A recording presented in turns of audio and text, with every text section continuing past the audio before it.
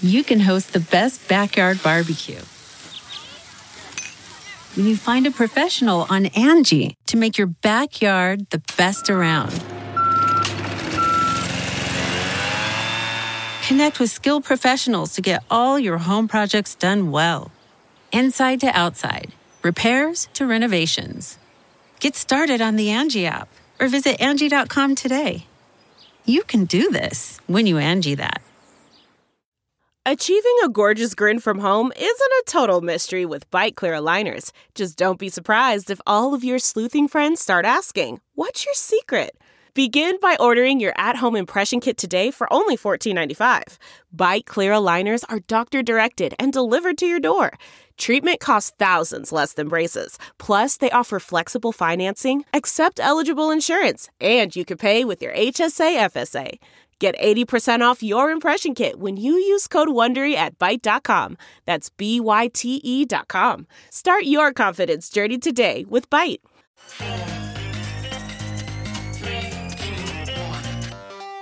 Welcome back to The Breakdown with me, NLW. It's a daily podcast on macro, Bitcoin, and the big picture power shifts remaking our world. The Breakdown is produced and distributed by CoinDesk. What's going on, guys? It is Friday, March 10th, and today we are staring down the barrel of the second biggest bank failure in American history. Before we get into all that, though, if you are enjoying The Breakdown, please go subscribe to it, give it a rating, give it a review, or if you want to dive deeper into the conversation, come join us on the Breakers Discord. You can find a link in the show notes or go to bit.ly/breakdownpod. All right, well, friends, it is moments like this that the news comes so fast that even a daily podcast can barely keep up. As I mentioned yesterday, I'm using YouTube to try to fill in the gaps with some faster content. So if you are interested in that, search Breakdown NLW or Nathaniel Whittemore and you will find it. Now, to give you a sense of just how crazy things are right now, a hearing led by Republicans whose main thrust was to ask whether there is collusion in the government's attack on crypto is not our main story. Neither is the New York Attorney General asserting in a lawsuit against Exchange KuCoin that Ethereum is a security. And if you had asked me if there could be a day where the US government or a representative thereof decides to go after Ethereum as a security and it wouldn't be the thing to cover, I might not have believed you. However, here we are, and it turns out that the potential for the systemic failure of the banking sector trumps just about everything else. So for those of you who missed yesterday's show, this week, Silvergate Bank threw in the towel after a brutal last few months. The narrative for people who were outside of crypto was that this was just the inevitable consequence of being involved with such a risky, suspect industry. For folks in the crypto industry, the same people who were saying that previous argument needed to share a big part of the blame, especially Elizabeth Warren and a set of other senators with her who kept a barrage of angry public pressure on Silvergate, undermining confidence in it along the way. However, there was another piece of the bank's failure that was more structural, and that had to do with a mismatch between the liabilities of the bank, which were largely crypto company depositors, and the assets of the bank, which were held in a variety of fairly standard securities, including treasuries, municipal bonds, and mortgage-backed securities. The problem was that in a high interest rate environment, most of those assets were now worth less than they had been a year ago. That's the nature of the beast when interest rates rise and people can park money in higher yielding quote-unquote risk-free assets. Now, even this wouldn't necessarily be a problem if the assets were allowed to be held to maturity. The problem in this situation arises when the asset holder, Silvergate in this case, is forced to sell at a loss before those assets reach maturity. This is what happens when there's a bank run, and unfortunately, it is a painfully self-reinforcing reflexive cycle. For example, when Silvergate quarterly results showed a huge loss from having to sell assets to cover outflows, it further undermined confidence in Silvergate, which led to lower stock prices and further outflows, and you see where this goes from there. Now, there is a whole other question in the case of Silvergate of a $4.3 billion FHLB loan that they received, but which was called back shortly after, and which forced them to liquidate even more in January and February to pay it back. There hasn't yet been any explanation given as to why this loan was called so shortly after being made, but it's quite clear that it was the straw that broke the camel's back. However, for the purposes of our conversation today, the key dynamic in Silvergate that we want to think about is this idea of a duration mismatch between short-term deposits and long-term loans. It is also worth noting at this point that banks having that sort of duration mismatch isn't necessarily them acting badly. It is fundamentally what fractional reserve banking does. Joe Weisenthal from Bloomberg tweeted, "Every time a bank gets into trouble, people are like, they took short-term deposits and made long-term loans. What were they thinking? As if that's not the business model of every bank ever. All of which gets us to Silicon Valley Bank. For the TLDR in this situation, I'm going to turn to a great little explainer from investor Jamie Quint. Jamie writes, in 2021, SVB saw a mass influx in deposits, which jumped from $62 billion or so at the end of 2019 to around $190 billion at the end of 2021. As deposits grew, SVB could not grow their loan book fast enough to generate the yield they wanted to see on this capital. As a result, they purchased a large amount, over $80 billion in mortgage-backed securities, with these deposits for their hold-to-maturity portfolio.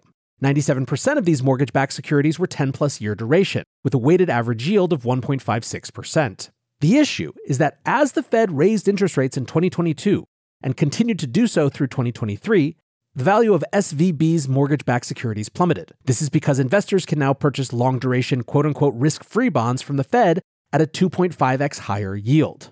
This is not a liquidity issue as long as SVB maintains their deposits, since these securities will pay out more than they cost eventually. However, yesterday afternoon, SVB announced that they had sold $21 billion of their available-for-sale securities at a $1.8 billion loss, and were raising another $2.25 billion in equity and debt. This came as a surprise to investors, who were under the impression that SVB had enough liquidity to avoid selling their AFS portfolio. End quote.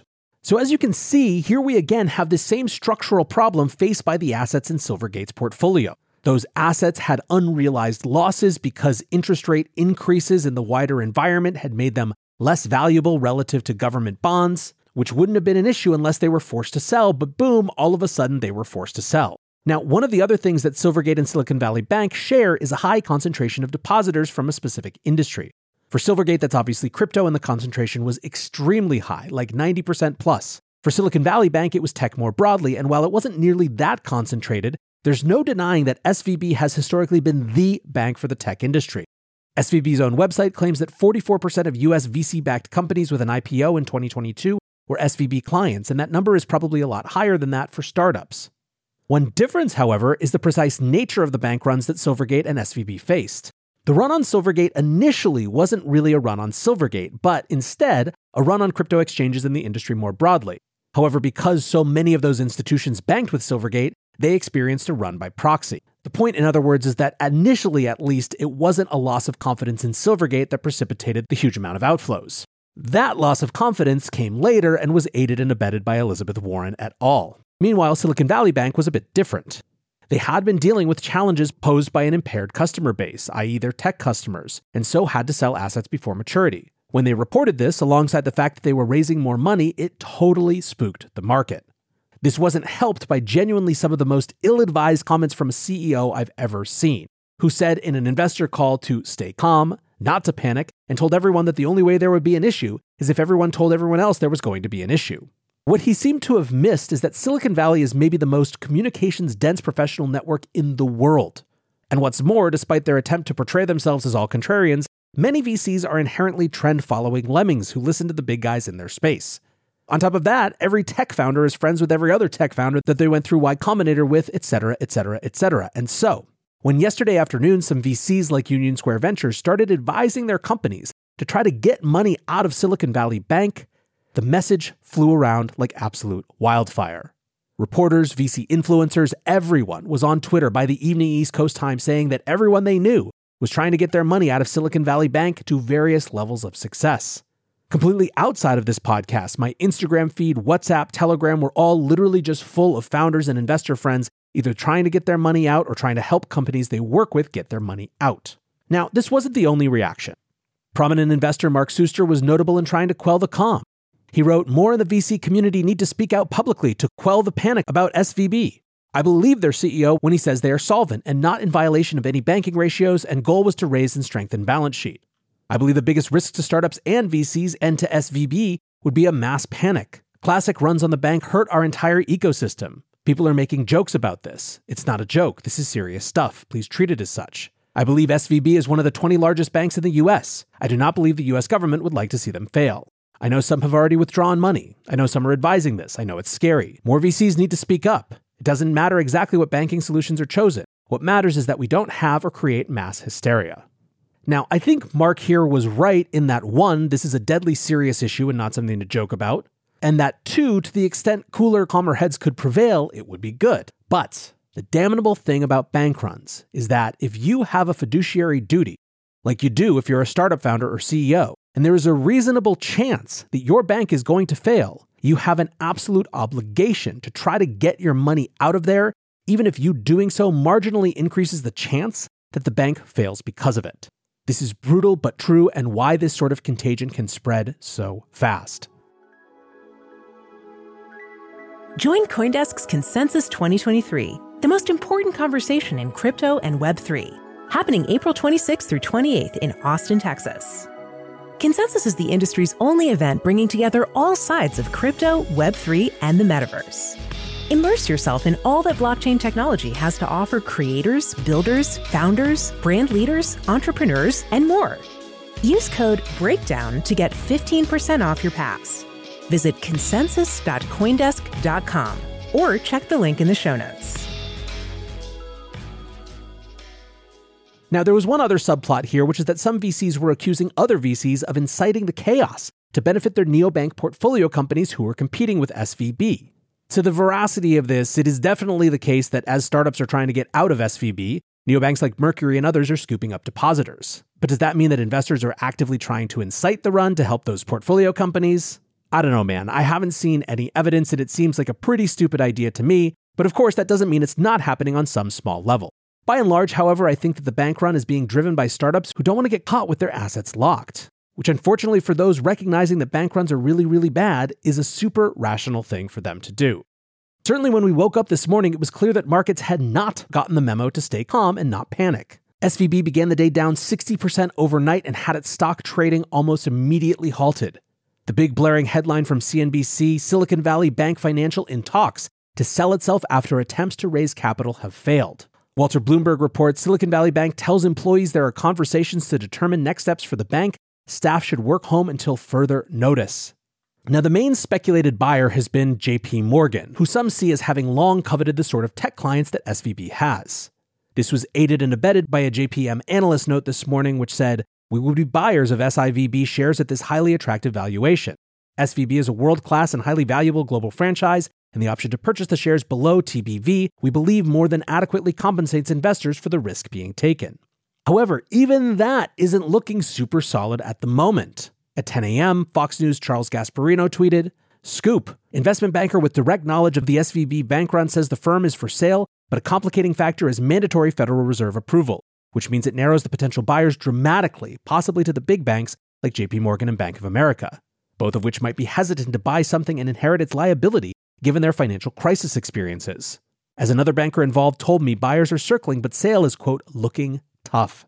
And by the way, it's not like other banks are doing great today. Bank stocks, especially those of smaller community banks or regional banks, are in full-on crisis mode. First Republic Bank is down 50%, Western Alliance Bank Corporation is down 23%, Signature Bank is down more than 20%, and so on and so forth.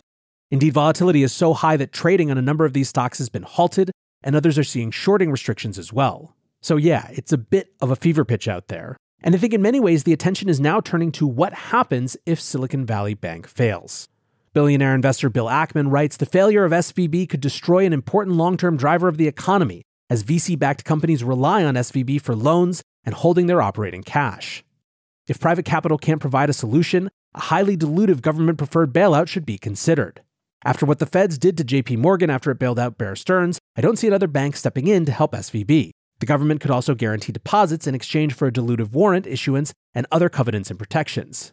If Silicon Valley Bank is indeed solvent, this would buy time to enable SVB to restore the franchise and raise new private capital. To be clear, a bailout should be designed to protect SVB depositors, not equity holders or management. We should not reward poor risk management or protect shareholders from risks they knowingly assumed. The risk of failure and deposit losses here is that the next, least well-capitalized bank faces a run and fails, and the dominoes continue to fall. That is why government intervention should be considered." Former Treasury Secretary Larry Summers on Bloomberg TV said, "What is absolutely imperative is that however this gets resolved, depositors be paid back and paid back in full. I don't see this, if this is handled reasonably, and I have every reason to think that it will be, that this will be a source of systemic risk." It's worth pointing out at this point that literally 2 days ago, we had senators like Elizabeth Warren and Sherrod Brown high on their own schadenfreude, tweeting in a not-so-subtly gleeful way about the failure of Silvergate after it experienced a bank run. 2 days later, you have a former Treasury Secretary going on Bloomberg to say that as long as depositors are taken care of, the second biggest bank failure in American history wouldn't be a source of systemic risk. Life comes at you fast.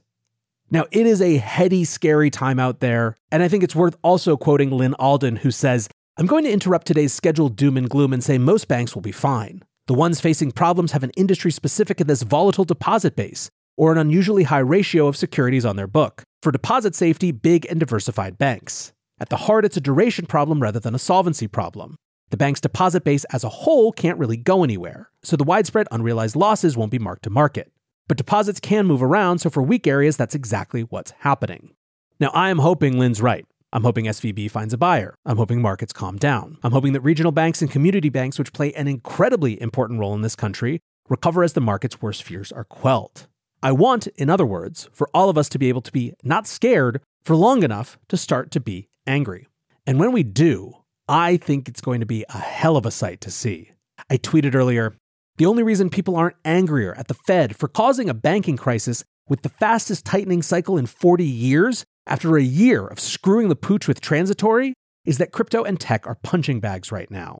At some point, that anger is going to shift. And I genuinely believe that to be the case. The Fed has talked continuously about how it hadn't broken anything yet. Well, here you go. You broke it.